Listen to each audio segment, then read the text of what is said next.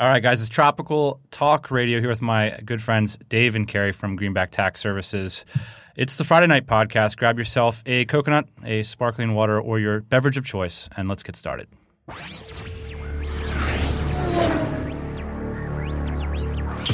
Yeah, buddy, you've downloaded Tropical Talk Radio, where we talk about all things entrepreneurship, travel, and lifestyle. If you're interested in more about this program, check out tropicalmba.com. And if you sign up for our mailing list, I will personally send you 50 free podcast episodes that take you along on our journey and expose the insider story on how we started a $1 million honest-to-goodness product business while we traveled the globe.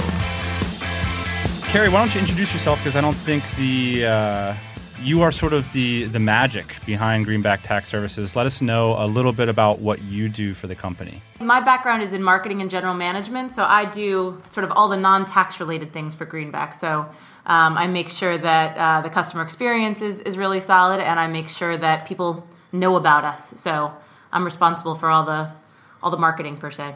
And what's the scope of your organization right now? Because I sort of kick around like numbers, but what do you got? How many people do you have working for you, or how many countries are you in, or let me know, like, where are you guys living? What's the company look like? I think it's about 22 people now. Yep. About that, 22 people, and we're always in growth mode, so we're always in hiring mode. So I think we've got 5 open postings on our website, plus we're looking to hire a handful of accountants over the next couple months as well.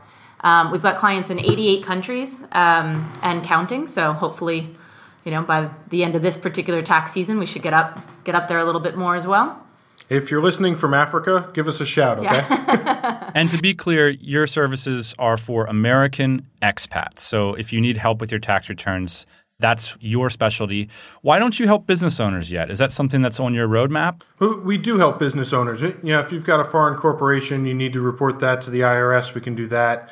If you're a digital nomad with a LLC or a corporation or something like that, we can file your taxes for that. And we're in the process of putting together a bookkeeping service. We're sort of trying that out at the moment. Anybody who's got a basic flow through based in the United States, you can help them file their taxes as well for that entity. Yes. And, one of the reasons that we haven't grown as quickly, we haven't done any marketing around small businesses per se, because there just are so many individuals that are looking for help. I mean, it's just been one of those... Yeah. You kind of think, okay, well, as soon as we sort of tap out of having individuals that are looking for help, we'll start talking to small businesses as well. But our accountants have been so busy from an individual perspective that we're trying to keep up with the hiring more than anything. Yeah. So you guys are the co-founders of this amazing company, but you actually are employed by 2 young men named Tim and Jake, right? So that's the reason why we're having this podcast, is because a lot of the listeners of Tropical Talk Radio have families, and they want to know what kind of value or adventure they can get by moving to many of these locations that you guys have visited, because you're quite well traveled at this point. But I'm a little curious as to, you have 22 employees. Is it stressful for you guys to run this whole thing virtually? I'm assuming they're all spread out all around the world, and you're just working out of home every day. How does that happen? I personally don't think that it's any more stressful than if you were sitting in an office with all of them. I think you need different employees. So you need a completely different skill set of people, because you need people who are self-motivated, who get themselves up in the morning and want to get to work. We try not to hire anyone where you need to look over their shoulder to make sure they're doing a good job. And I think that's been the success for managing people virtually. When we first started out, we had a few people that were probably just a bit less experienced and needed some of that day-to-day, what are you doing now? What are you going to do next? Yeah. And that was a massive, massive failure. We spent all our time managing them. I got a question from reader Brandon Ellis from localmaverick.com, and I just wanted to play his question over the air really quick, and then we can address some of those issues. This is Brandon Ellis with localmaverick.com. I've got a wife and 2 boys, and we are thinking about making the move possibly to the Philippines within the next year, as well as we're looking at like Ecuador and Nicaragua. So I was asking, do you have any type of resources or information about how we can go from the idea to actually making the move and making things happen, and the steps to take to get there? So guys, there's 2 parts to Brandon's question. One is that he's asking about a lot of specific locations, like the Philippines, like Thailand, like Panama, and we're going to get to that. But first, I want to take the listeners back to when you got started. What was the moment when you decided to take your young family on the road? And what were the sort of fears that you were facing in that moment? I think for us, it was actually slightly different in the sense that we didn't have a family yet. And we felt like we had to start our own business and kind of go off on our own in order to have the family experience that we wanted. We were both working long hours in big banks, wanted to be starting a business on our own. And also, while we really liked London, we didn't like the idea that we had to be tied to this one place all the time. So for us, it happened at the same time. Literally, I think we actually decided for sure we were going to start the business within, days of finding out that we were pregnant, and had the business up and running and set up within, weeks before I gave birth. So it all happened at the same time. I remember the conversation with my father, telling him that I had just received a voluntary redundancy package from the bank I was working at. His response was, geez, I always figured as long as I had a job, the family would be okay. What's your thinking? I love that. That's very Tropical Talk Radio that you would be excited. A voluntary redundancy package is a fantastic euphemism. Well, I'm excited. Do you feel like did you have fears about your children having this radically different experience from your childhood? Like in my childhood, I valued maybe going to the same high school or going to a good high school. And then do you feel like, well, you've mucked that up for your children forever and they'll never recapture that? Or is that a fear that you had? No, not at all. What I worried about is that they were going to get sick in some foreign country and I wouldn't know what to do. That was the kind of thing that I worried about. But I felt like the adventure part of things, of seeing all these different countries and meeting all these different people, that was all a plus. That was what we were aiming towards. And very similar to what I had in my childhood, because I grew up in Mexico City. And so I kind of experienced living in a few different places and knew that it worked well from a kid perspective. I didn't hate my parents for it. In fact, I was grateful. One thing you have to remember about kids is that they don't have any preconceived ideas of what their life should be like. Your parents do, but your kids don't. So, you take Timmy, who at the age of 3 can speak a little bit of Portuguese. He can speak a whole lot of Spanish. He can speak a whole lot of English. And, for him, getting on a plane is just one of the things he does. That's part of his life. Moving to new places is one of the things he does. And he doesn't think about it as, that's so weird that I've been to Bali. He thinks of it as, when I'm in Bali, I get to eat chicken satay, and I like chicken satay. And I think, the other thing for him is that this kind of association of a home very much is tied to us as opposed to tied to a particular place.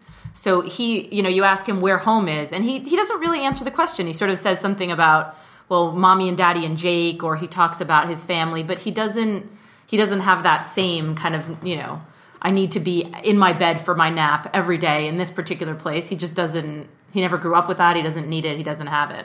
Now, I would be scared about the healthcare issue too. So when you guys are looking into a new location to move to, say when you were coming to Bali for the first time, how do you evaluate the healthcare options? And then how do you sort of put the infrastructure in place so that you can utilize it in terms of insurance or savings, or how do you deal with that? Well, we have an international insurance plan, which is through a company called Integra Global. And so I think we've definitely overpaid for that. It's about $4,000, $5,000 a year. Yeah, it's about $5,000 now with Jake. $5,000 now with Jake.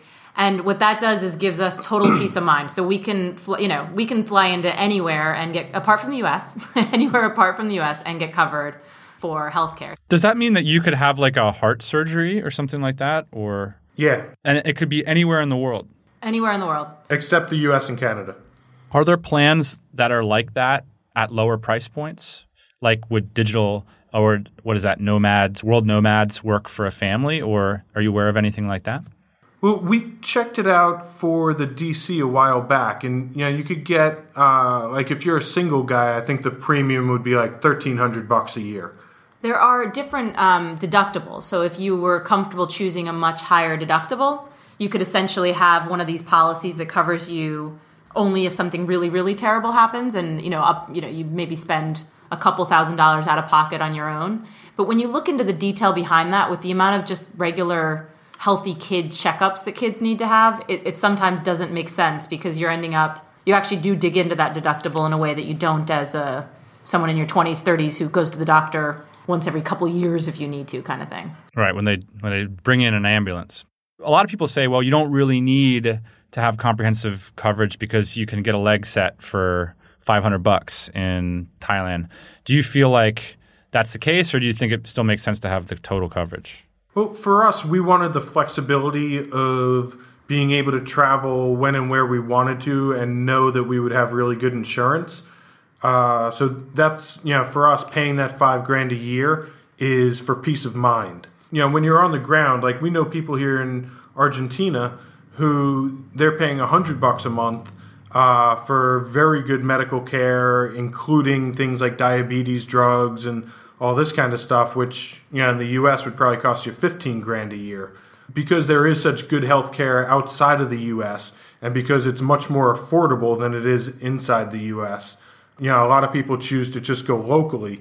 But you have to be willing to stay in one place for a longer period of time if you're doing that. So, for example, for us this year, we'll be in Brazil, we'll be in Bali, we'll be in Argentina, we'll be in Nicaragua, and it's just impractical for us to go and get local healthcare coverage in each of those places. That's a great point worth underlining that, especially for Americans who are jaded by this whole thing. If you were to say move to the Philippines for a year, you could get an excellent local coverage plan for very cheap and go to great hospitals. So something to think about there. One of the things that a lot of people have been asking me about is what to bring.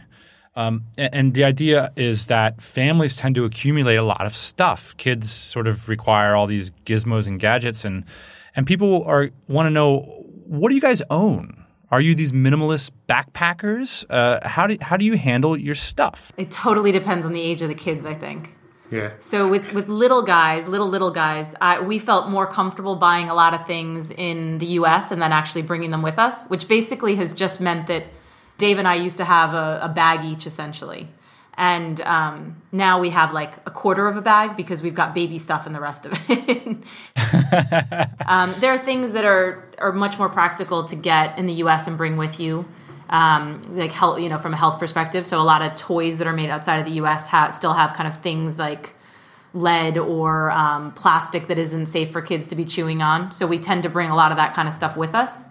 Okay. We don't bring a ton of toys. I think that kids can have fun, doing a lot of, going to the park and playing instead of sitting in front of 10 different gadgets or gizmos. Yeah, a bucket and a shovel.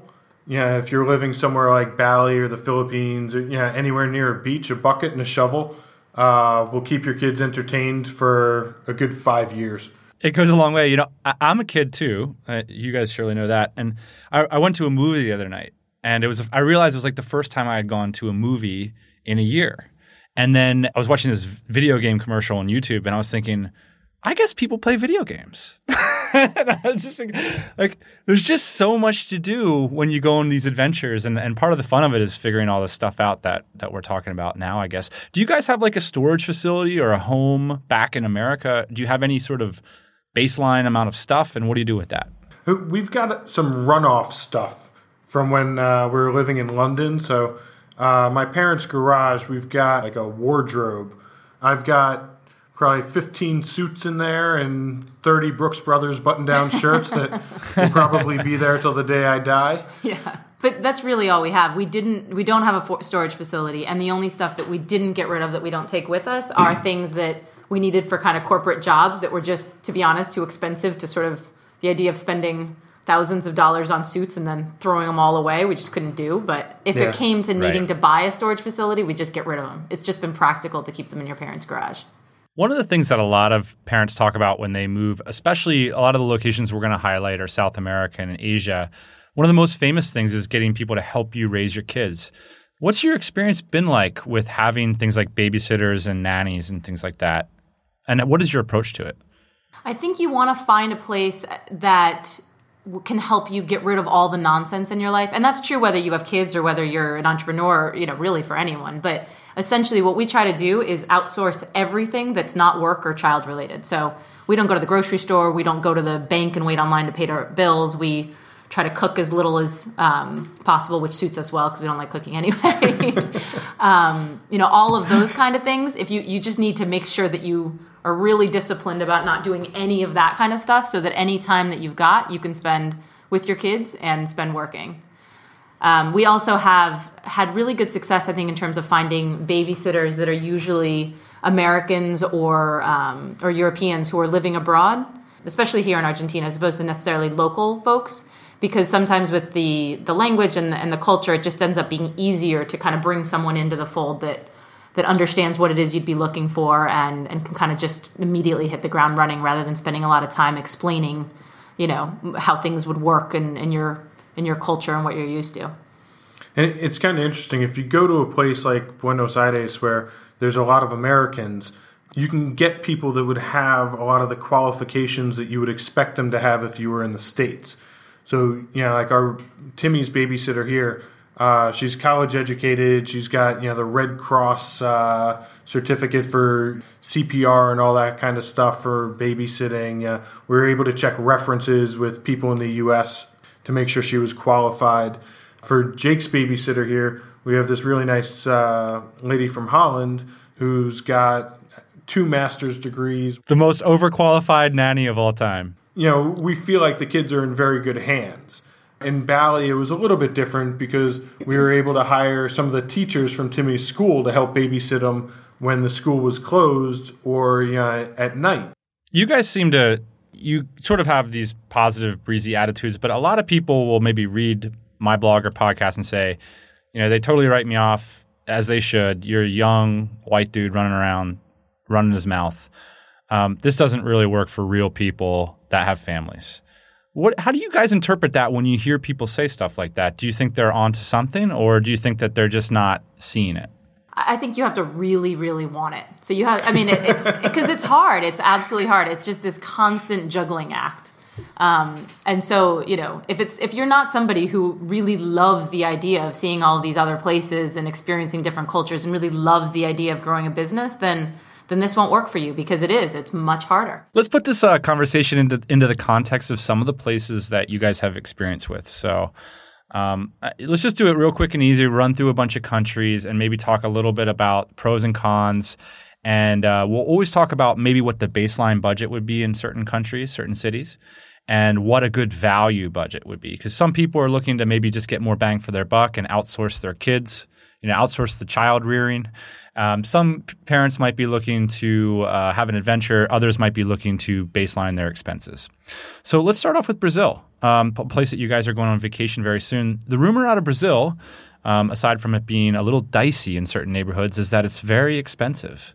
What's been your experience there, and how much would it cost for somebody to raise a family in Brazil? I think Brazil has 2 elements that you kind of need to put together to come up with a story for families. One is that it is dangerous in a lot of areas, so you have to live in some of the more expensive areas, and the expensive areas are really expensive. So I think from a practicality perspective, we love Brazil, we love Rio, but you really wouldn't, your money wouldn't take you very far. So you're probably looking at spending $3,000, $4,000 a month for an apartment there. Yeah. That's not a luxury biggest apartment overlooking the beach apartment. That's just what you'd need for kind of a family of 4 type thing. I was going to say the healthcare is good, but it's highly, highly medicated and it's expensive. I read at one point that the healthcare there was to have a baby in Brazil was actually more expensive than to have a baby in the U.S. I think Brazil, while it's a fabulous place to live, I think it ends up being a bit impractical if you're looking for value for money. But the one thing I'll add to that is Brazil is a huge country, and we're talking specifically about Rio de Janeiro. Let's move on to the next place, Argentina, where you're currently located, and run through a similar checklist of budget, healthcare, the help. And we didn't talk about language with Brazil, but is it pretty easy to get around with just English? No, you definitely want to speak some Portuguese, but if you have any Spanish under your belt, which a lot of people do, you can make it through. So in Argentina, are you guys going around speaking Spanish, or are you speaking English primarily?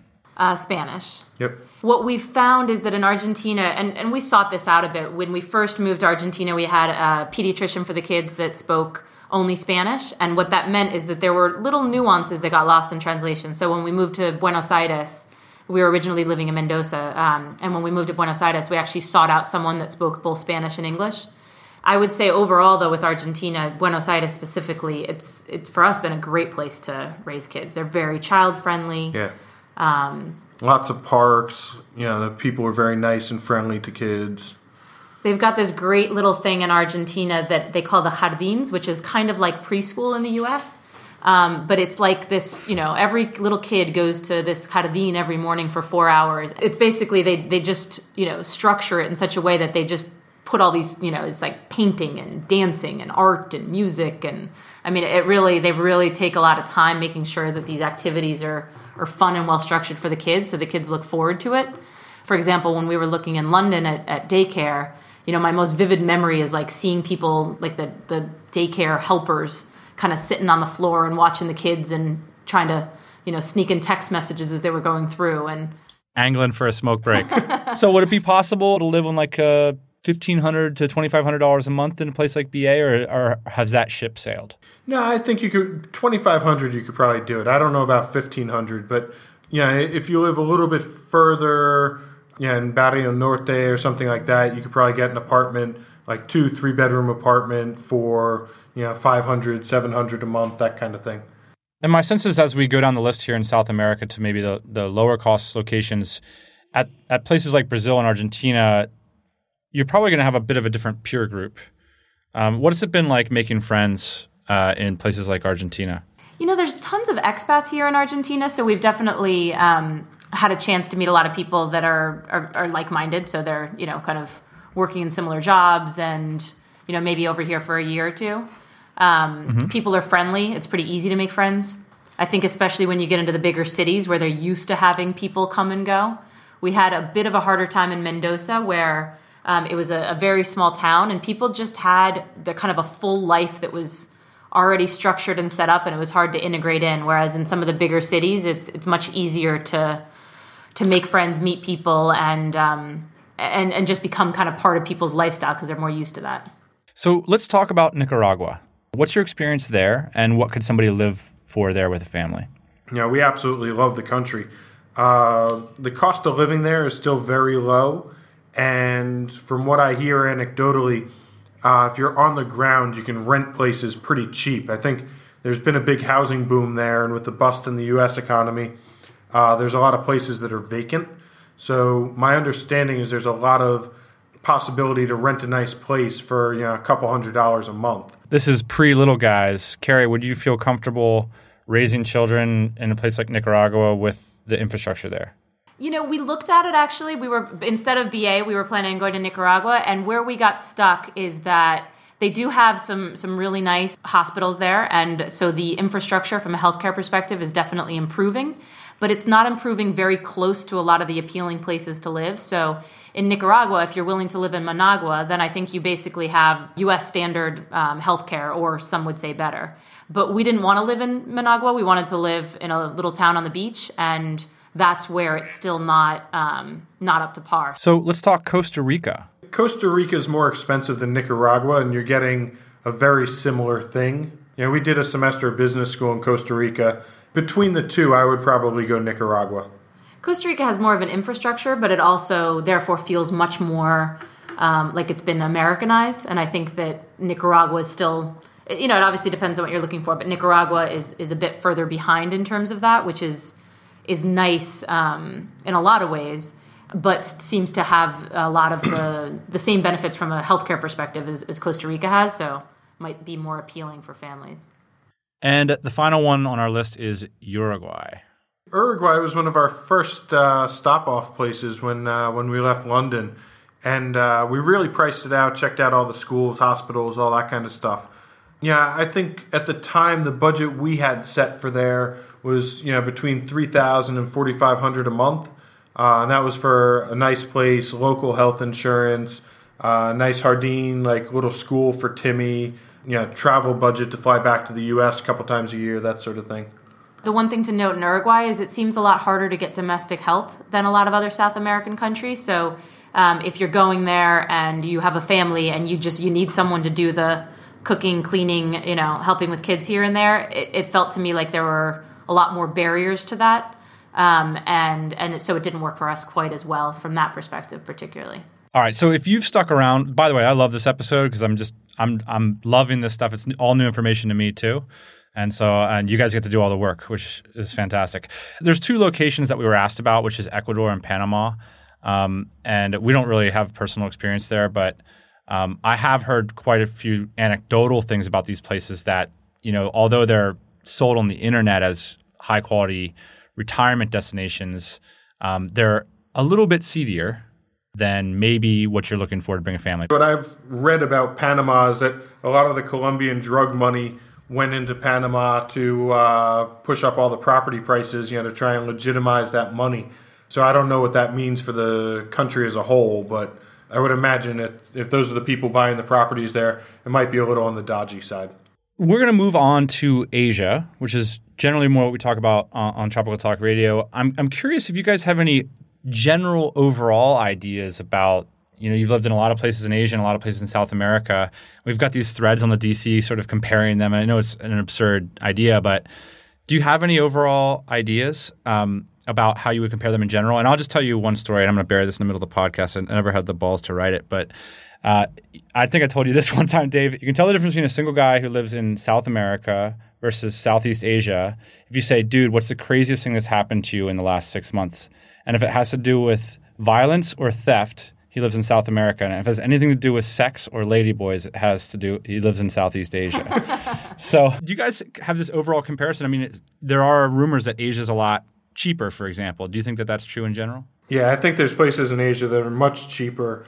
Like you look somewhere like Bali, and we never felt threatened or unsafe in Bali or anywhere in Latin America, to be honest. But I think if you're trying to make your money stretch, Asia is probably a little bit better than Latin America.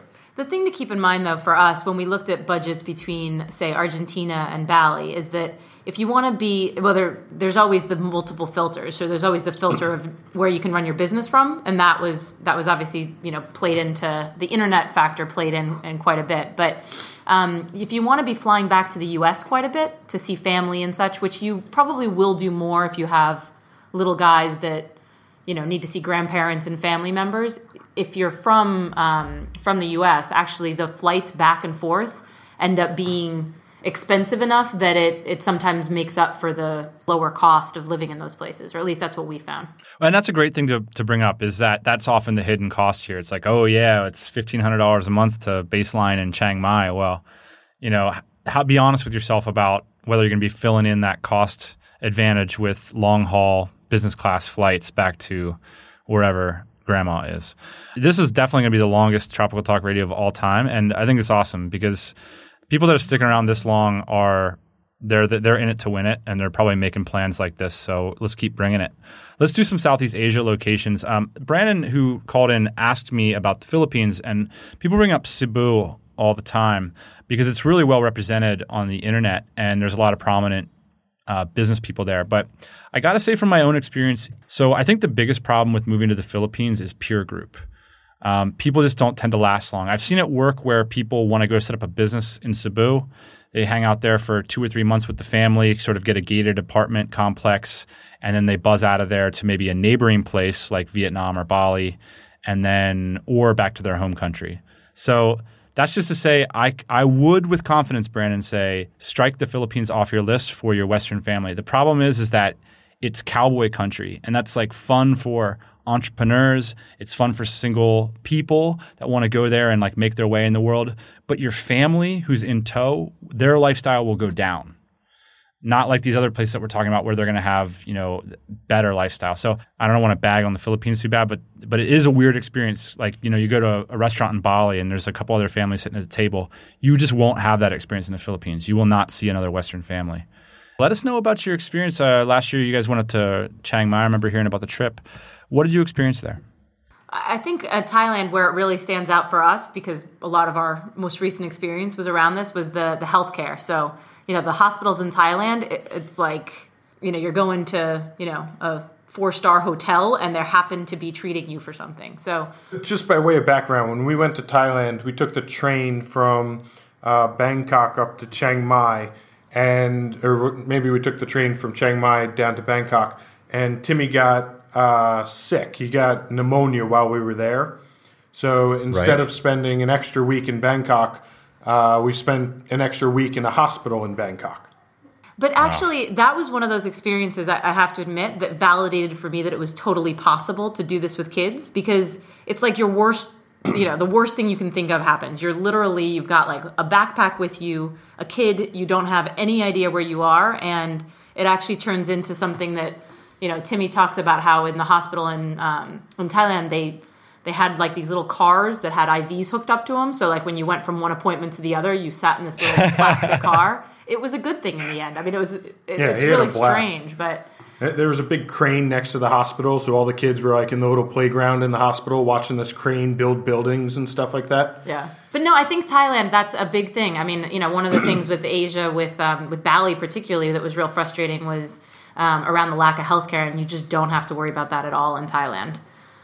So you've got the advantages of, the low cost of living in Thailand. People are super friendly with kids, as well as, the fact that the healthcare is world class. So, if you wanted to do $1,500 a month in Thailand, it's definitely doable, but it would be living a little bit more local style and being sort of that gritty baseliner, which especially people that are just doing this for the first time, moving their families overseas, you're probably looking at more like $2,500 a month for like sort of the nice furnished home and some assistance and stuff like that. So that's sort of the budget range that I'm seeing in Thailand. Now, Bangkok is obviously going to be more than that, but I don't think a lot of families are going to want to rock out to Thailand. Maybe Phuket and Chiang Mai would be the two places to look, maybe Hua Hin, places like that in Thailand. Let's talk about Vietnam. You guys buzzed over to Vietnam, looked into it a little bit. What do you think? We looked into staying in Ho Chi Minh City and actually having our second kid there. And so we actually researched the hospitals, we researched, all the apartments, we researched schools, we did everything. And if it weren't for the fact that it was just, we were sort of looking for a bit of time in South America, that would have been a great destination. So. And then, if I remember correctly, we were looking at like serviced apartments. And, like a 2-bedroom serviced apartment in a building that had like its own private movie theater and all this kind of stuff. It was like $1,500 a month for that, which probably means that, if you want to get a lower end place, if you're baselining or something like that, you can probably get something for, I would guess, $500 to $1,000 pretty easily. Yes. And all the infrastructure would be right here. So you could, it might be one of the cheaper places if you want to have ready access to the hospitals and all the things that you need, like international schools, if that's on the radar for you.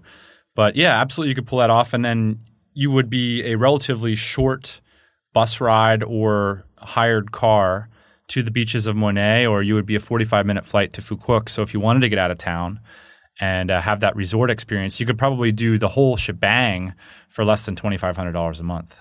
Well, let's talk about your experience in Bali to cap off the episode, because that's where we met, and you guys had a beautiful home there, and it seems like a really nice lifestyle. Tell us about that experience and what it cost you. We loved living in Bali. Absolutely loved it. And we'll still go back. Our plan is to spend a couple months each year there and a couple months here. The thing that kills you in Bali is that there is no healthcare. There's just no infrastructure there. So if you get malaria, then they know how to cover that. But I looked into having a baby there, and if I was okay to basically have the baby at home on the kitchen floor, we were good to go. But anything other than that was just a lot more challenging. They didn't have a sonogram machine on the entire island. 3 million people live on the island, and they don't have a single sonogram machine. I've heard that that's changing. So I did have experience with this because I had a friend with not a medical emergency, but needed a pretty in-depth procedure. And so I went along for the whole thing. And Siloam, which is a company that owns many reputable hospitals in Indonesia, opened up a branch in Bali, which is on the main Sunset Road and has really good facilities. Also, they have a branch in Jakarta. So that would really probably be what would end up happening for a non-emergency situation, would be to get on that 40-minute flight to Jakarta. And then they have excellent hospitals in Jakarta. But the schools, outstanding. Some of the best schools we've ever seen. both for little guys, like, little preschool type things, as well as some of the, all the way through high school type schools. International school, the Green School, those kind of places. Yeah, those were amazing. And I think, when you picture a happy family and a happy kind of little kid, almost always what comes to mind is someone sitting on the beach, right? So sitting on the beach playing, and then you imagine kind of the parents being happy, and it's a similar thing. And in Bali, you basically had that as sort of your day-to-day. There is sort of a scene for it in Bali, too. I mean, there are a lot of families there, which I think is something that's nice about the vibe there as well. Especially you guys were living in Sanur, which is famous for the sort of safe beach area, not too many waves, and lots of families hanging out there. How much did your beautiful villa and the nannies and all that run you about a month in Bali? The rent was a little expensive, but I think we were paying $1,100 a month. But we were a 5-minute walk to the beach and 7-minute walk to Timmy's school. So the location was pretty fabulous.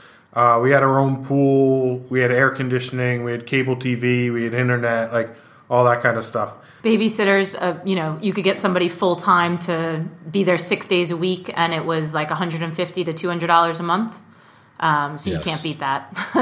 It's tough to beat Sanur for kids, to be honest. Like, very few places that I've been, and I mean, maybe like there's places in Thailand like Phuket where you could have a similar kind of vibe, but definitely families thinking about Bali. If you got $3,000 a month to spend.